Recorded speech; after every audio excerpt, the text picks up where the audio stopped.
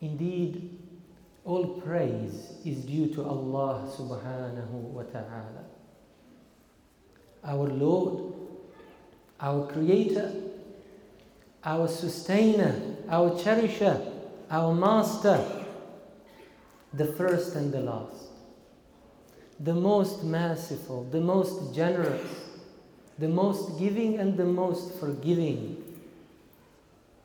the best of all protectors, the best of all witnesses, the closest to us, Allah subhanahu wa ta'ala. Salawat and salam be upon His beloved Prophet Muhammad sallallahu alayhi wa sallam, His pure family, noble companions, and all true believers until the very last day. Today is the 21st of Shahrullahi al-Muharram, of Allah's month al-Muharram. And it is indeed an indication that yet another true season of worship is coming to an end. Allah subhanahu wa ta'ala tells us in the Holy Quran that it was out of Allah's divine wisdom and mercy that Allah made the year consist of 12 months. And Allah made it that 3 of them come one after the other, and Allah made each one of them sacred. The month of Dhul Qa'dah, then the month of Dhul Hijjah, and this month of Al-Muharram. 3 of them come one after the other, each one of them a holy, a sacred month. But a mighty season of worship, a huge opportunity for true believers is hidden and found in those sacred months. And this year I was trying to contemplate, how would I end my Islamic year, which was a few weeks ago, and how am I supposed to begin my new Islamic year, which is this month now, 3 weeks ago? And I came to realize one more thing that I don't remember realizing before in my life. Whatever happens to me on an individual basis came from Allah subhanahu wa ta'ala.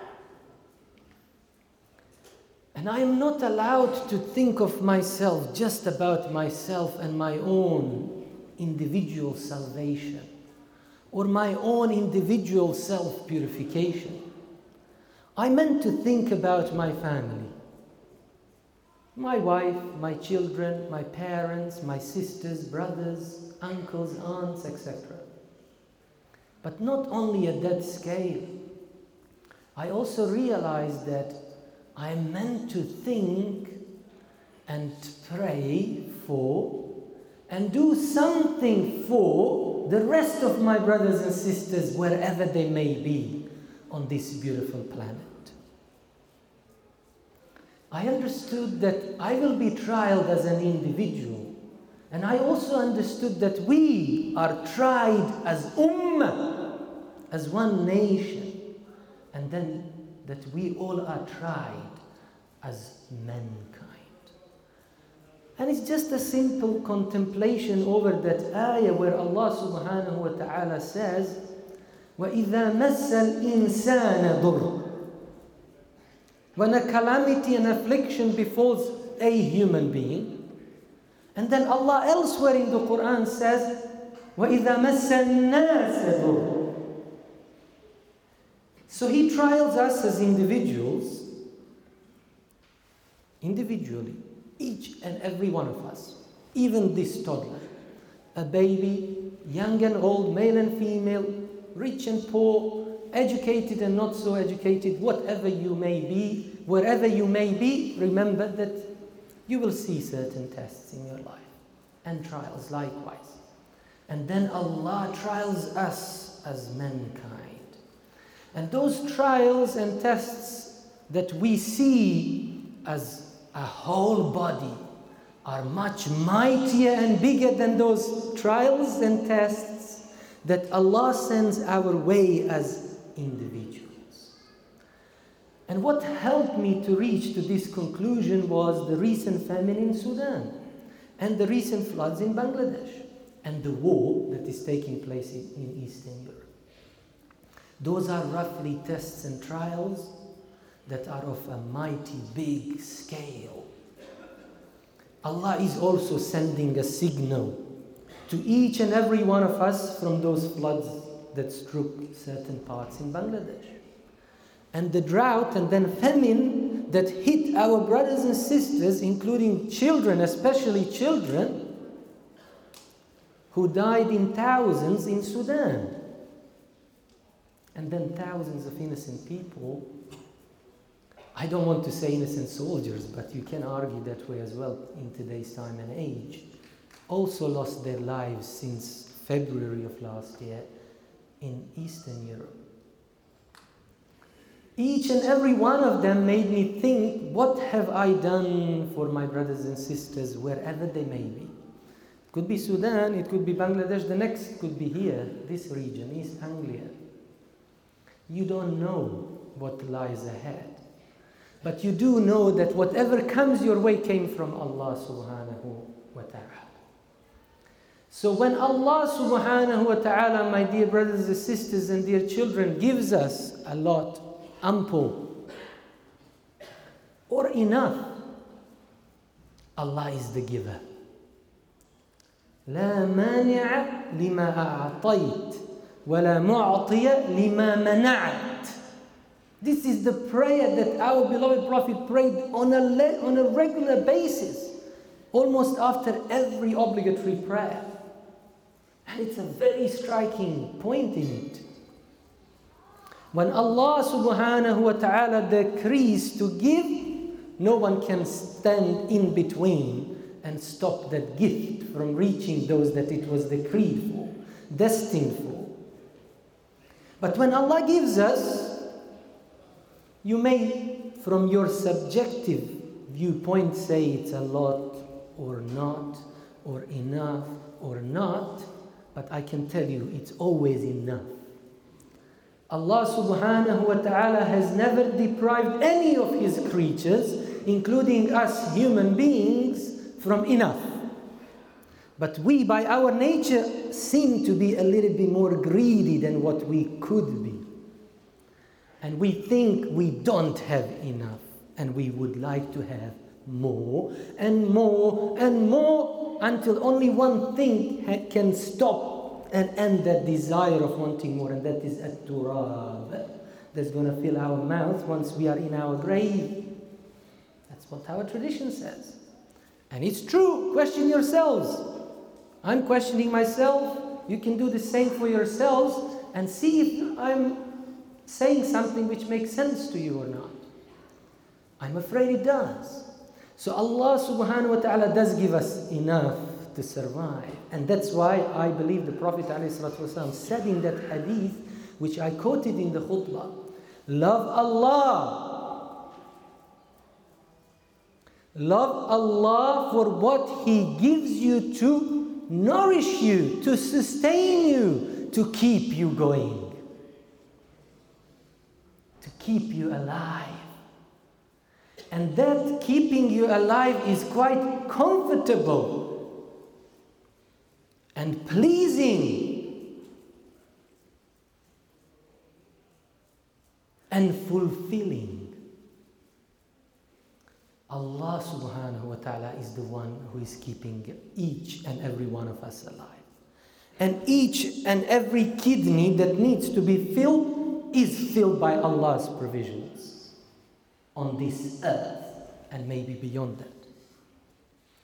Then the answer is, if you and I know this, we ought to love the one who feeds us, who cherishes us, who sustains us, who nourishes us, who gives us so many different and beautiful resources that we find in ourselves and around us, in the nature, on this planet, so that we can keep going and getting in a better position, being at a better place, living yet a healthier life, more luxurious, easier, more comfortable, and so on and so forth. Allah gave all those means. And iron is one of them. Hadid. The Quran mentions that. What about gold and diesel and everything else? Don't even think of stealing somebody's fuel this winter because you can't pay for your own. Don't. It's haram. But Allah gave us all of that. The answer is that we are grateful to Allah for what He has given us. وَمَا بِكُم مِّن نِعْمَةٍ أَيِّ نِعْمَةٍ أي فَمِنَ اللَّهِ. Whatever bounty you have, know that it came from no other source but Allah subhanahu wa ta'ala. Hence, فَالْحَمْدُ وَالشُّكْرُ وَالثَّنَاءُ لِلَّهِ. All praise is due to Allah. Alhamdu lillahi rabbil alameen. All praise is due to Allah, the Lord of the universe, of the worlds. We don't even know how many. We must be grateful. And you know how the Prophet ﷺ taught us never to fall in despair and to keep going and trying to gain and aim at higher and higher. He said to Allah subhanahu wa ta'ala in another beautiful dua or prayer of his, Rabbi kam min ni'matin an'amtaha alayya qalla laka 'indaha shukri falam tahrimni. How many blessings and bounties you bestowed upon me, and I perhaps wasn't grateful enough to you for them. I wasn't thankful. I was ungrateful. I took it for granted. I shouldn't have done that, but I did it. Yet you did not deprive me of it. You kept giving. And that is why some of the great saints of our religion, they have concluded there is really no one but Allah who gives without anything being given to him in return. And there is no one but Allah who gives without being asked. يُعْطِي لِمَنْ سَأَلَ وَلِمَنْ لَمْ يَسْأَلْ لِمَنْ يَدْعُوهُ وَلَا يَدْعُوهُ لِمَنْ يُؤْمِنُ بِهِ وَيَكْفُرُ يُنْكِرُ. He gives to all those who acknowledge His existence and therefore worship Him and praise Him and are grateful to Him. And He gives them in abundance, and He gives them the biggest of all gifts, which is the gift of guidance, al-hidayah. But He also gives to those who reject His existence and are not grateful to Him, and they are too arrogant to bow down or to fall down on the floor and pray to Allah. And they are not grateful to anyone for more or less anything. There are people like that, unfortunately. Yet Allah still nourishes them. Allah still cherishes them. He still looks after them. So you and I have no other choice but to be grateful to Allah subhanahu wa ta'ala for each and every blessing that He bestowed upon us. And out of it, we must develop what we call earnest love for Allah subhanahu wa ta'ala. Sincere love towards our Creator Allah subhanahu wa ta'ala. And if we were not to do so and reject this plea, this call, Allah gave us answer in the Quran about it. O you who believe, whichever one of you abandons this religion, this deen of yours, know that Allah will replace you with people that will be loved by Him. Allah will love them and they will love Allah. And that will not take anything away from Allah's kingdom. Inexhaustible treasures of Allah. But you and I could lose everything. So therefore, it would be foolish on our part not to love Allah for what He has done for us. And there is no other but Allah subhanahu wa ta'ala, who will keep giving us even if we are yet to acknowledge Him properly, with sincerity, if we are yet to be even a tiny bit grateful to Him. But Imam Shafi'i taught us a great lesson on gratefulness. He said, "Ash-shukru ala ni'am," to be grateful on the bounties and blessings of Allah is a blessing from Allah in itself. Ash-shukr, it's a blessing in itself.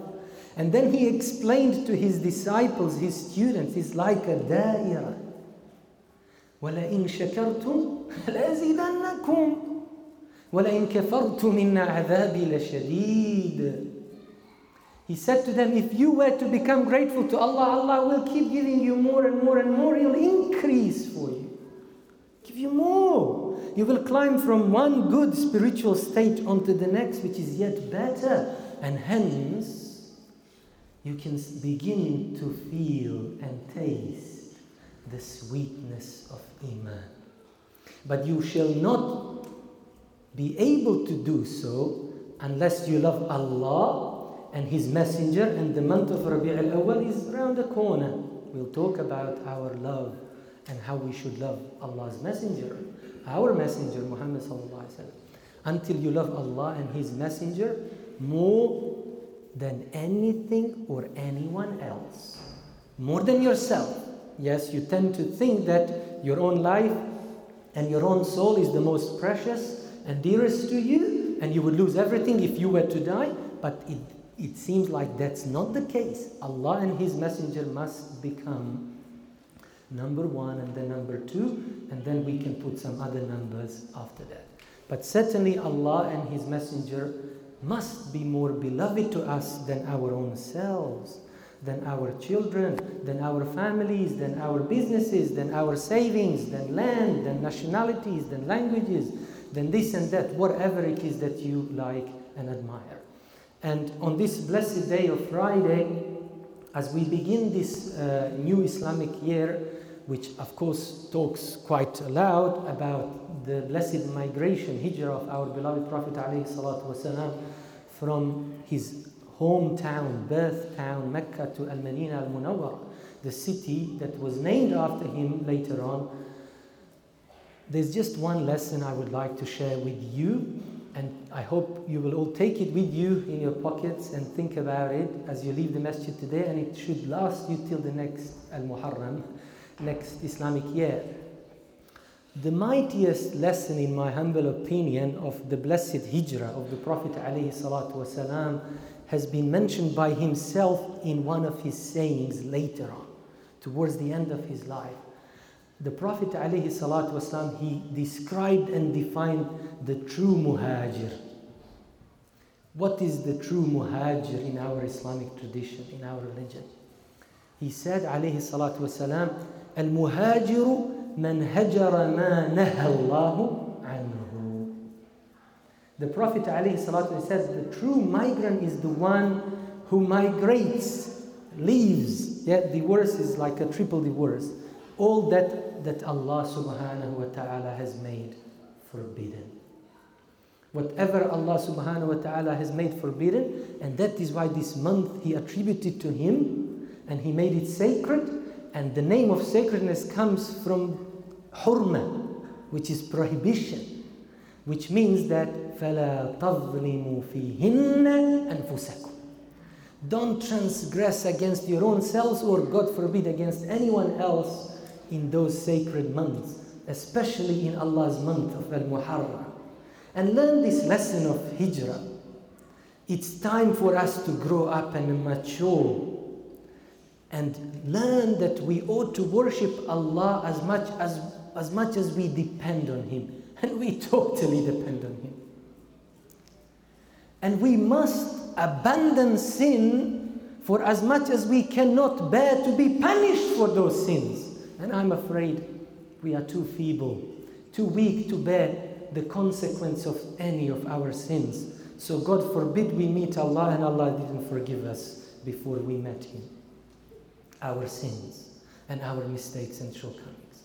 So let us abandon haram as much as we can, and that be our resolution for this Islamic Hijri year, so that inshallah ta'ala we progress and not regress, as the scholars say. Committing one haram takes you so many steps behind.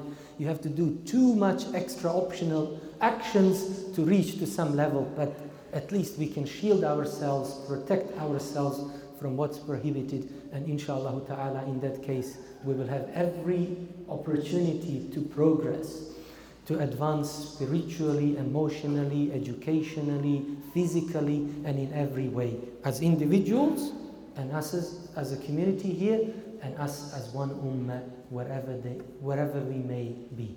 أقول قولي هذا وأستغفر الله العظيم لي ولكم فاستغفروه إنه هو الغفور الرحيم.